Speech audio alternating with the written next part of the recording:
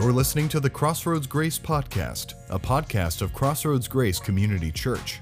To learn more about our gathering times and ways you can get involved, check out our website at crossroadsgrace.org.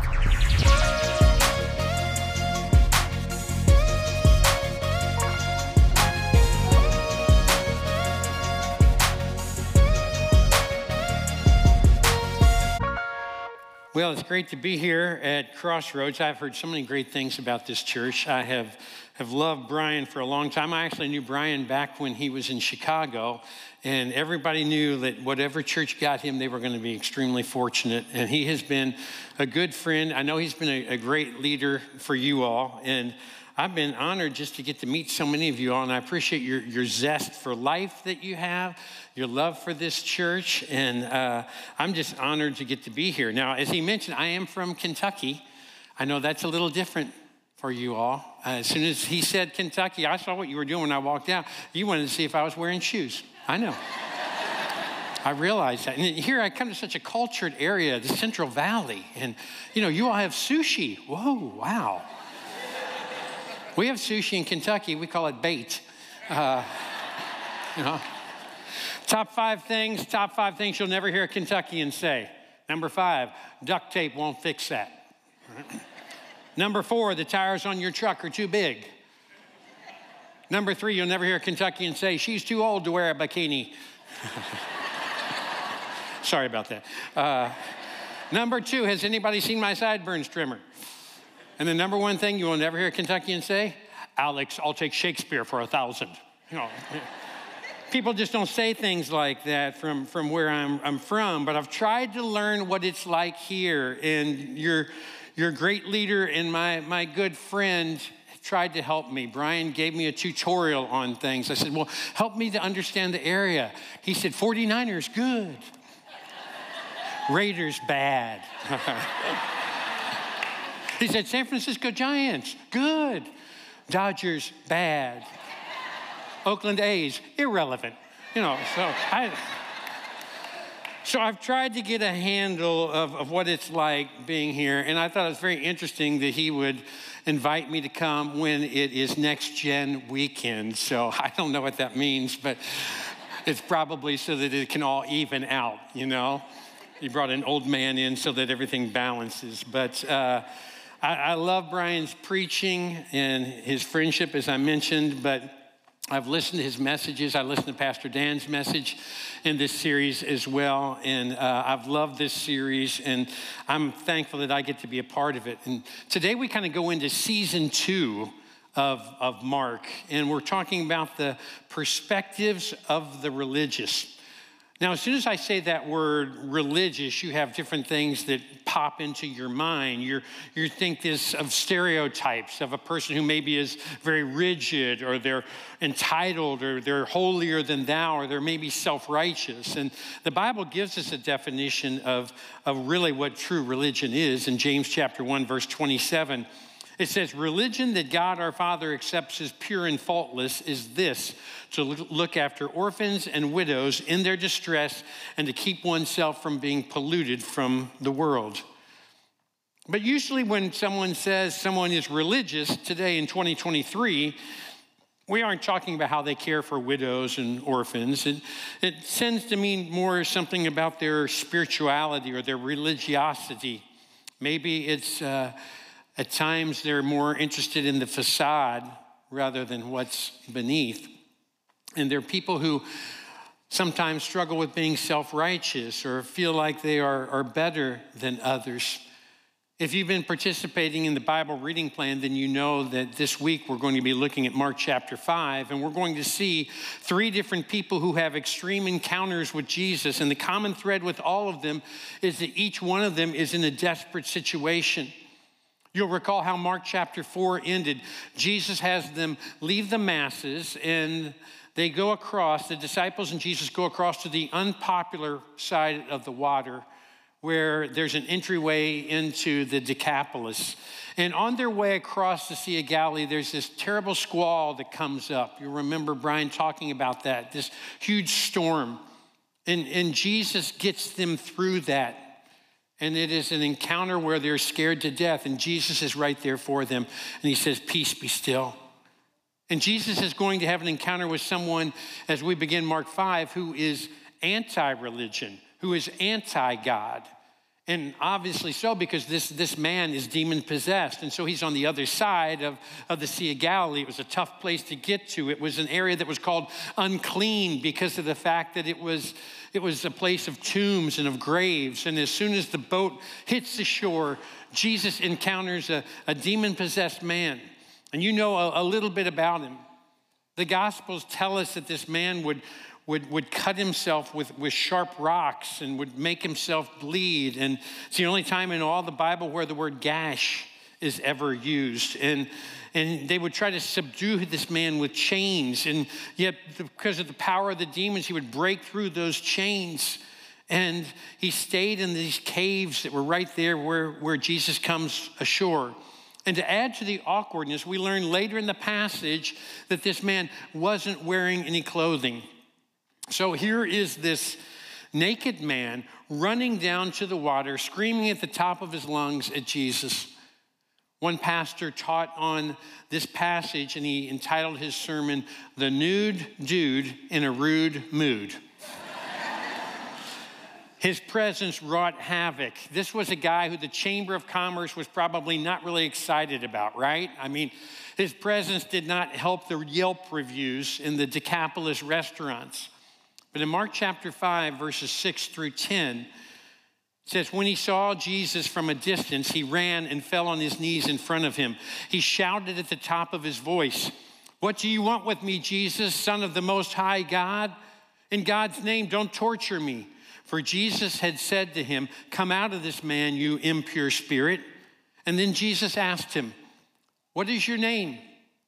"My name is Legion," he replied, "for we are many."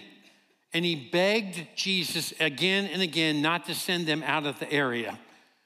Well, the bizarre is about to get even more bizarre because there is a herd of pigs that are nearby, and the demons request to be sent into the pigs. And so this herd of pigs go running down this little hill, and they go flying into the water, and they drown. You might say that this is the first documented case of the swine flu. You might say that. You don't have to say that, all right? Would you rather me say deviled ham? Okay, what do you want, all right? Let's move on. Remember that Satan is the author of confusion. Bizarre behavior is his calling card. But Jesus brings order, and this man is totally changed. He's transformed. And so in this encounter, we see that, and here's our first point, Jesus offers freedom to the anti-religious. If you're watching online, feel free to engage with Lindsay. She's the host on there. She would love to hear your thoughts as we go through this outline and this message. But Jesus offers freedom to the anti-religious. The demons are gone. This man is in his right mind. Now, while I'm talking about this story, some of you are listening about a man being demon-possessed, and you're fearing Satan's power, and you're fixating on this. But in my understanding of Scripture, I want you to hear this. While at times Christians may feel oppressed by Satan, they don't need to worry about being possessed by Satan. I'm not minimizing spiritual warfare, but what I'm saying is if you have accepted Christ and turned your life over to him, then Satan can't come in where he is not invited, where he's not welcomed. He can't get in the house unless you open the door and invite him in. So if you are a believer in Jesus Christ, you don't need to worry about that. If you are a Christ follower, the Holy Spirit lives inside of you. The Bible says, greater is he that is in me than he that is in the world. Greater is he, that's Jesus, than he that is in the world. That's Satan. And throughout the Bible, you will never find one example of a Christ follower who is demon-possessed. It's not in there. Several years ago, my wife and I had taken a young lady to dinner. We'd briefly met her several months before, but we had been praying for her most every night ever since we met her. But then we were told that she had had a major breakthrough, a spiritual awakening in her life. Her name was Lolly, as in lollipop. And that's not her given name, but that was the name that she chose when she became an exotic dancer.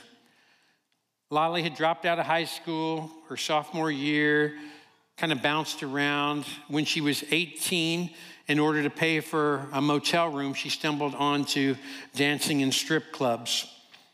That was 5 years before we met her. But there were a group of Christian ladies in Louisville, Kentucky, where I'm from. And what they would do is they would bring a home-cooked meal to all 23 strip clubs on Thursday night in the city of Louisville. They would cook all day, and they would just take meals, home-cooked meals, to these girls. And as strange as it sounds, the owners would let them come in, and they would sit in the back with the girls. They would do their nails. They would talk with them. They would ask for prayer requests. They would pray with them. They would invite them to come to a Bible study and encourage them to leave the adult entertainment industry. And Beth and I had met Lolly at a Bible study that I had spoken at for some of those girls who were thinking about leaving the industry. And so we had been praying for her ever since that meal. And then we heard about this huge breakthrough that she had had. And so we invited her to go to dinner with us just so we could hear her story. We picked her up and we took her to dinner, and she shared her story. It was gut-wrenching. And then she shared with us how she was changing her life. I had the privilege of getting to baptize her into Christ several months later. But that night when we dropped her off at where she was staying, we looked at her and we said, for the last few months, we only knew you as Lolly, and so we've been praying for you as Lolly. I said, I know God knows who you are, and you said that your name is Lauren originally. I said, what do you want us to call you from here on out? Do you want us to call you Lolly, or do you want us to call you Lauren? She said, call me Lauren. She said, I buried Lolly last month.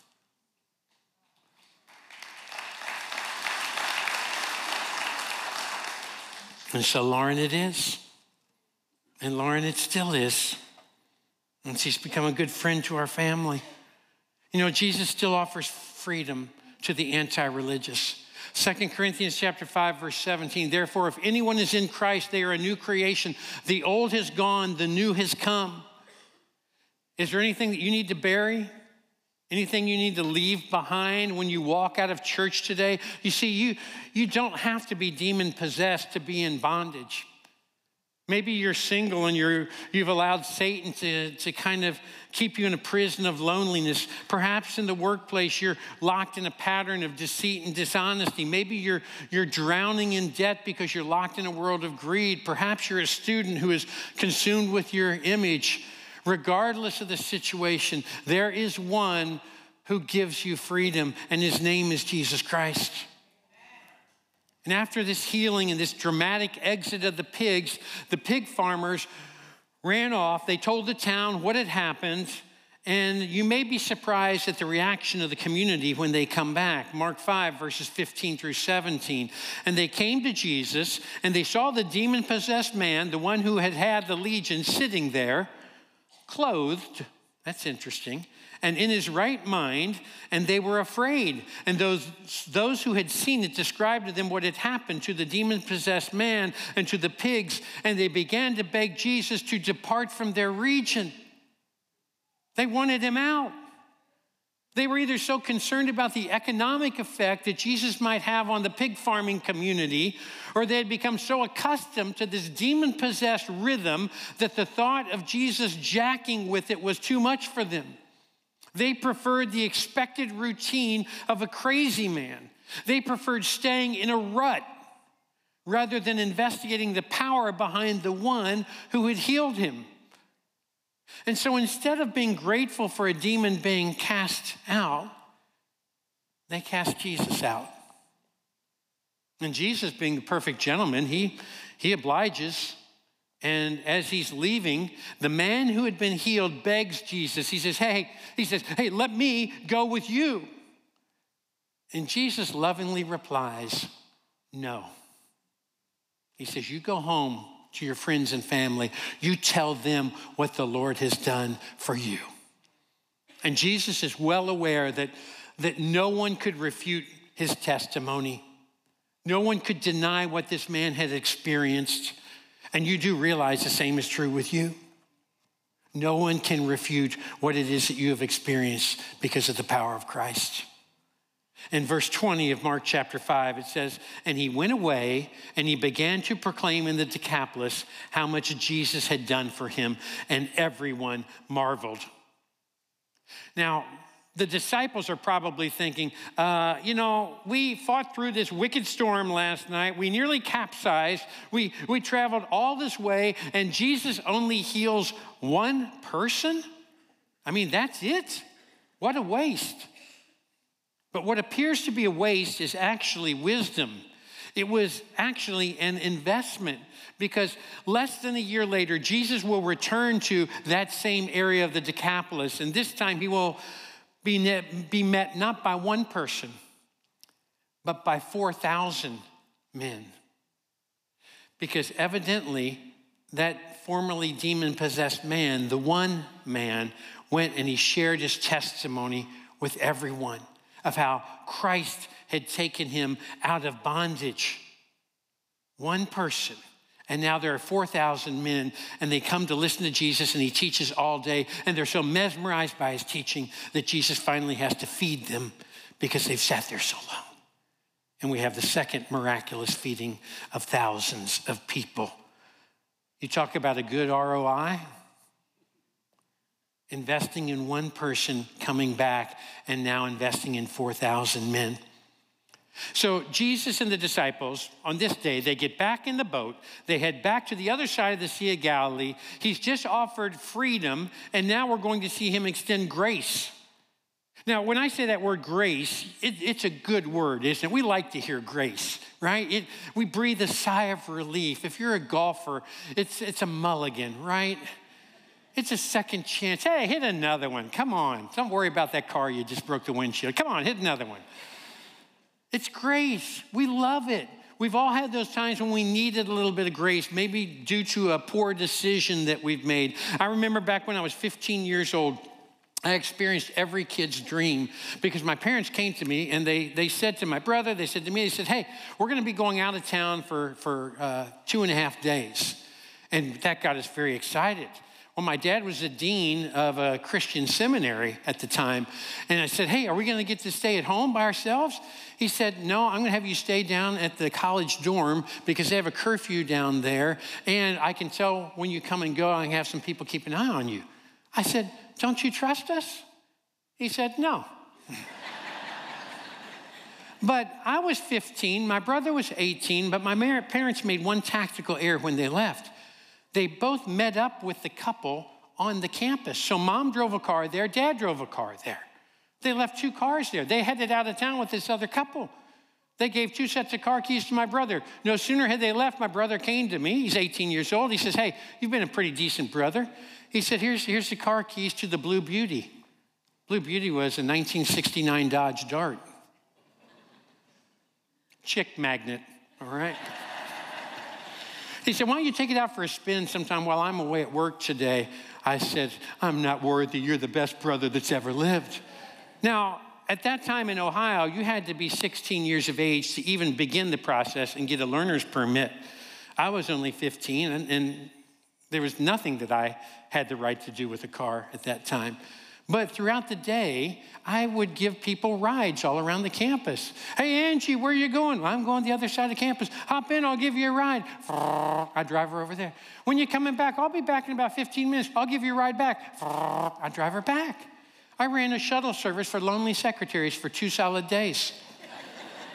Everybody that got in my car, I said the exact same thing. I said, whatever you do, don't tell my parents. Oh, Dave, nobody's going to tell your parents. Don't worry at all. My parents came back in town. Everything was cool. Everything was fine. But after a couple of days, one day my dad came home from work, and he slammed the door. He said, boys, I want to see you in my study. Well, we went in the study. We sat down. My dad started pacing. You ever seen your dad pace? He just paced back and forth. It wasn't even that large of a room. Finally, he stopped and he said, is there anything that you boys want to tell me? Well, they had been gone for 2.5 days. We had done a lot of different things, all right? And we didn't know what he had on us. And my brother and I lived by a very simple philosophy. Never confess to a felony if he only has you for a misdemeanor, okay? He said, is there anything that you boys want to tell me? I said, we have nothing to declare. And my dad, being a preacher, immediately begins to spout off an impromptu parable. He says, a certain man went on a journey out of town with his wife. Oh, no. I know where this is going. A certain man went on a journey out of town with his wife. Before leaving, he entrusted to his older son 2 sets of car keys. While they were away, the older brother gave 1 set of car keys to his younger brother, who didn't have his driver's license and yet proceeded to drive around the campus of Cincinnati Christian University for 2 solid days. What should happen to these 2 boys? Dead silence. He said it again. He said, what should happen to these 2 boys? Finally, my Sunday school training kicked in, and I said, as surely as the Lord lives, the elder brother must die.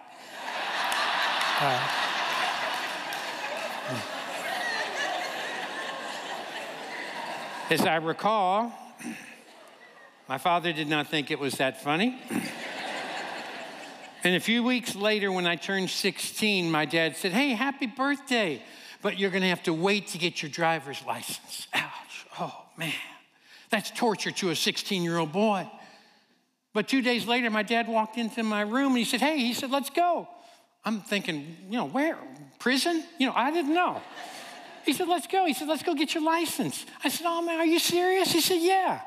He said, you drove for 2 days? I made you wait 2 days. Let's go get it. I said, you are awesome. We show grace because we need grace. What you're about to see in Mark 5 when it comes to the religious and their perspective, you're about to see grace on a whole nother level. And this next encounter with Jesus will create a whole new religious dynamic, because the second point is Jesus extends grace to the ultra-religious. I mean, he just gave freedom to the anti-religious. Now he's about to be approached by a very religious man who is quite desperate. We pick it up in Mark chapter 5, verses 22 through 24. Then one of the synagogue leaders named Jairus came, and when he saw Jesus, he fell at his feet. He pleaded earnestly with him. My little daughter is dying. Please come and put your hands on her so that she will be healed and live. And so Jesus went with him. Now, by all standards, Jairus was a man who had it all. Everyone knew him. He had the right standing in the community. His address was on the right side of the water. He had been elected leader of the local Jewish synagogue, which meant that he was responsible for supervising the worship services. But he's desperate for his dying daughter. And it was very common for synagogue leaders back then to have very close ties with the Pharisees. And most all Pharisees, they despised Jesus. And yet Jairus, this important and influential synagogue ruler, comes to Jesus and begs him to come to his house because his daughter is gravely ill. And he believes that Jesus can heal her. And so without hesitation, Jesus goes with him, and this crowd follows along in the journey. Now, if you've read ahead in your Bible reading plan, then you know that there's going to be an interruption in the story. But we're going to stay with this story, and then we're going to return to see what would slow Jesus down on such an important and frantic journey. En route to Jairus' house, Jairus' friends come out to meet him, and they share the bad news that the girl has died. But Jesus looks at Jairus and he just says, just believe. We pick it up in verse 39. Jesus went into the house, went in and said to them, why all this commotion and wailing? The child is not dead, but asleep. But they laughed at him.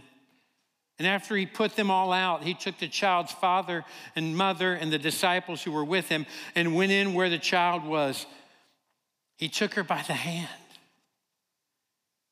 He said, Talitha cum, which means, little girl, I say to you, get up. And immediately the girl stood up and began to walk around. She was 12 years old. At this, they were completely astonished. Jesus extends grace to an ultra-religious man by bringing his daughter back to life. He has that kind of power. Do you ever feel like your future is clouded by something in the past? What a comfort and relief for us to know that Jesus rebuilds, he restores, he redeems. Hey, he even resurrects. Now let's rewind a bit because we need to come back to that interruption because it gives us the third encounter. Jesus is on his way to the home of the synagogue ruler where this religious man's child is dying.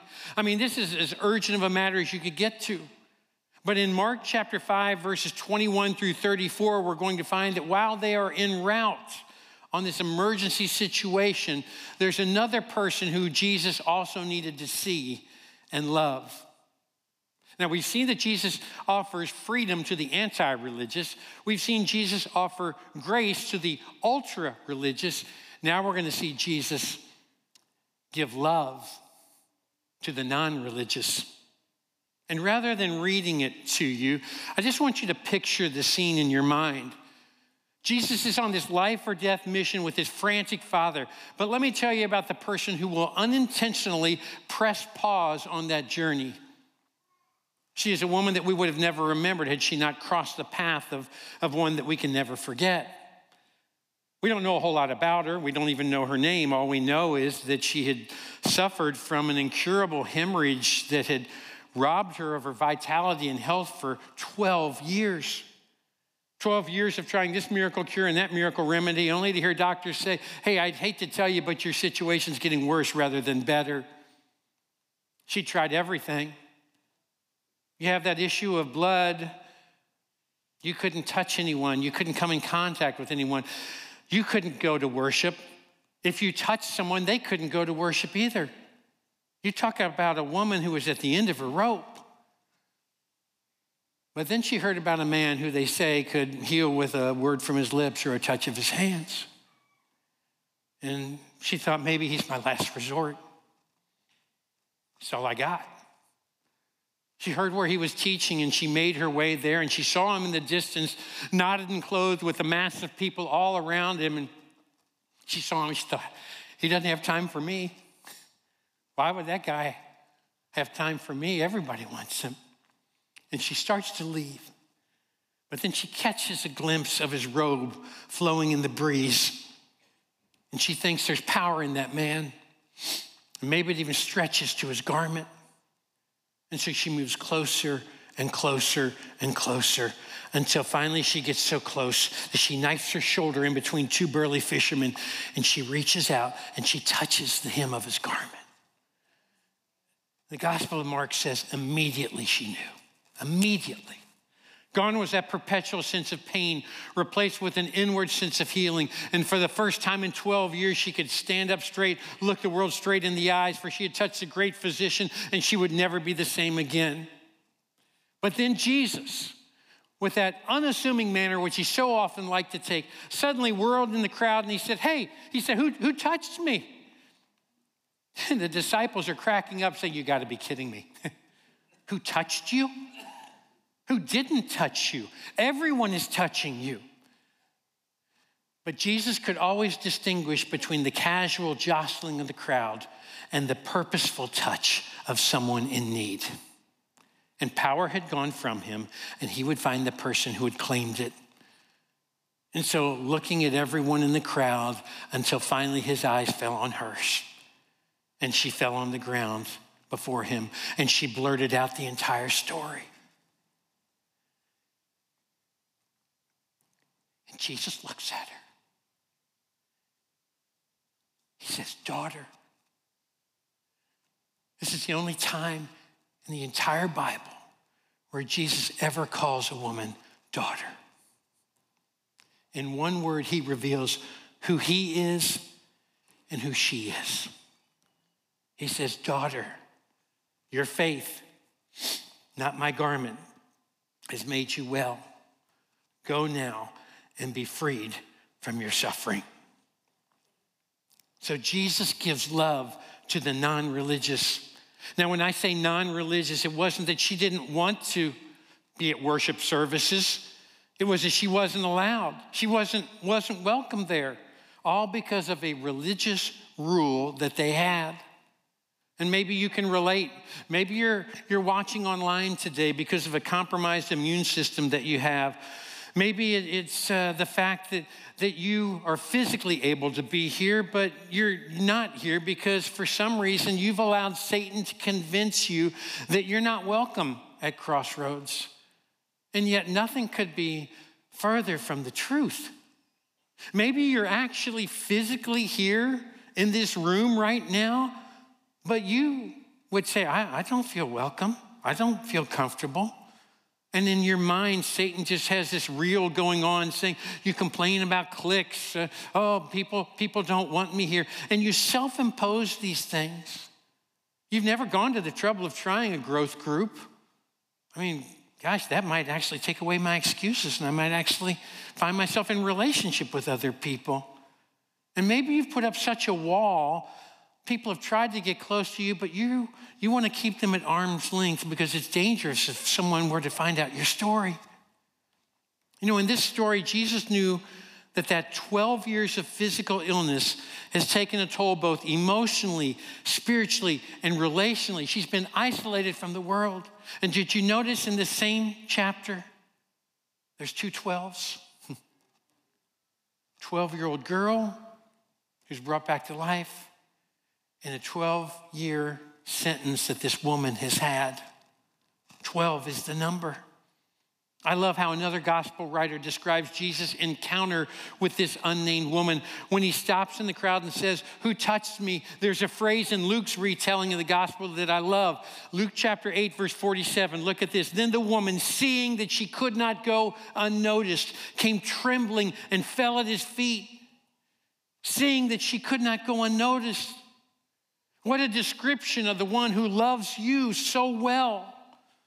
So Jesus looks for her in that crowd. The same way that he looks for you. The same way that he looks for me.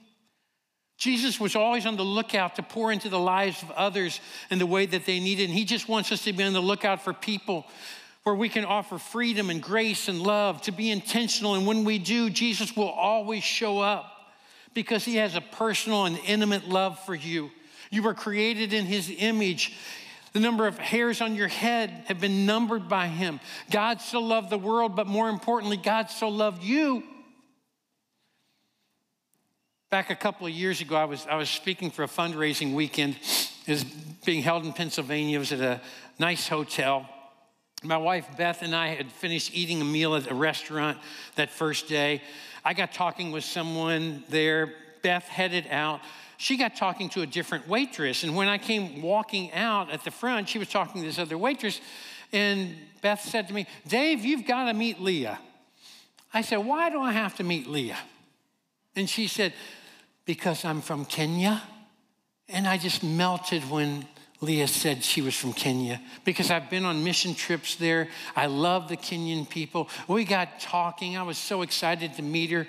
I said, in fact, my daughter and I were just on a mission trip about a year ago. In fact, we met a waitress on that trip. And I said, "Maybe you know her." Duh. How stupid of a thing to say. Just because in my little pig brain, I had this in my mind, waitress. So, hey, I said, "You're from Kenya, she's from Kenya. Maybe you know her." And as soon as I said it, I thought, why did you say that? It's a pet peeve that I have when I go to different places and somebody will introduce me and say he's from Kentucky. And then after service, people will come up to me and they'll say, "Hey, I heard you're from Kentucky. I have a nephew that lives in Kentucky. Maybe you know him."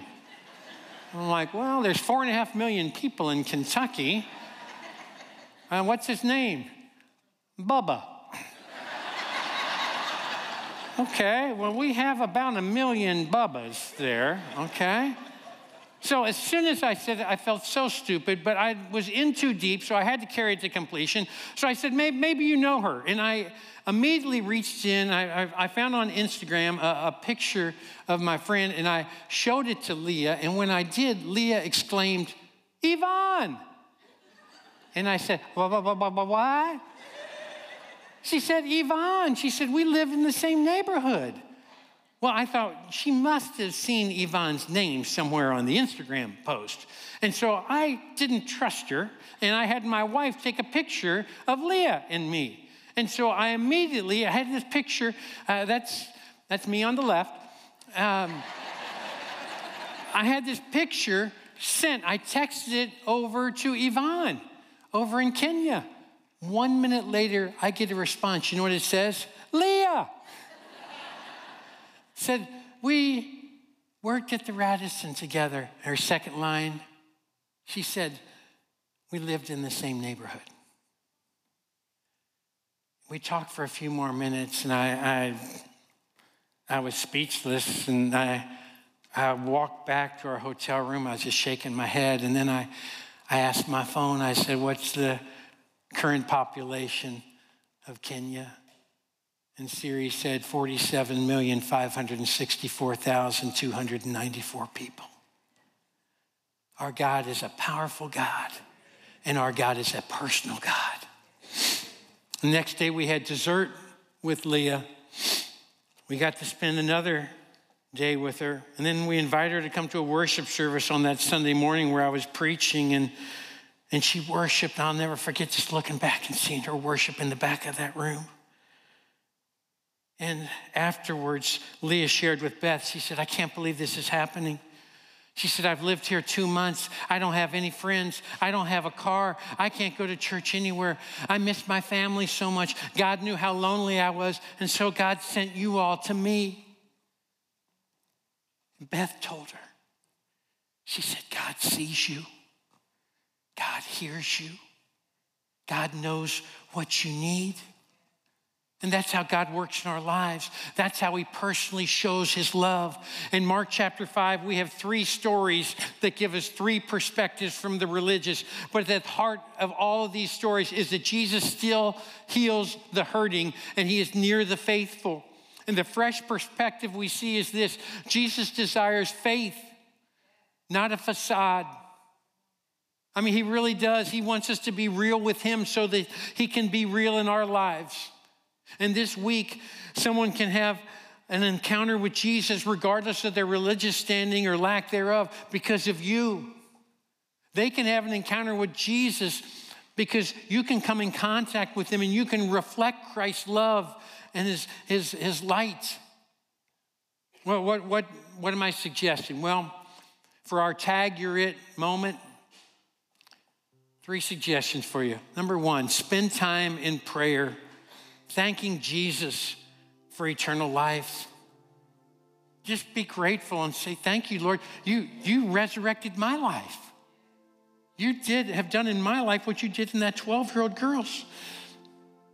Secondly, show someone grace and love this week. I mean, God's going to bring people in your path. Maybe it'll be someone who's struggled with something for 12 years in their life. And God's going to cross your path with them so that you can show his grace and his love.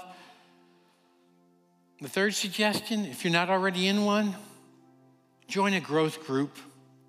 There's a reason we call them growth groups. It's because you can grow coming to worship, but you will grow so much more when you do life in community with others. And you paint a picture of the world of how the church is different. We care for one another. We love one another. We rejoice with those who rejoice. We mourn with those who mourn. Crossroads, the Holy Spirit wants to work in you and through you this week. Will you let him? Jesus was always on the lookout for the one. And he wants you to have an encounter with someone. We've looked at Mark 5, and it's shown us encounters of love, encounters of grace, and encounters of freedom. And yet we see all 3 of those things embodied when Jesus hung on a cross. We see love. We see grace. We experience freedom because what he did for us at the cross. You see, he stayed on the cross when he could have come down from there. Why did he stay there? Nails don't hold gods to trees, but love does. And on that day, love did. we're going to sing a song in just a minute. And in that song, we'll have a chance to just kind of prepare our hearts for communion, to think about the cross where Christ showed that love and grace and freedom that comes through forgiveness. So you prepare your heart as we sing. And then if you're a Christ follower, then Brian's going to lead us in communion after that song. Let's pray together. Our Father in heaven, we are so thankful for the difference that you have made in our lives. And Lord, we pray that our lives will reflect that difference, and that when the world looks at Christians, that they'll be able to see that there's a difference. What's the purpose of the church, Lord, if we look no different than the world? So now these next few minutes, as we repent of our sins and we come clean with you, would you give us that immediate healing and freedom that only you can give? It's in the powerful name of Jesus that we pray. Amen. Thank you for joining us this week on the Crossroads Grace podcast.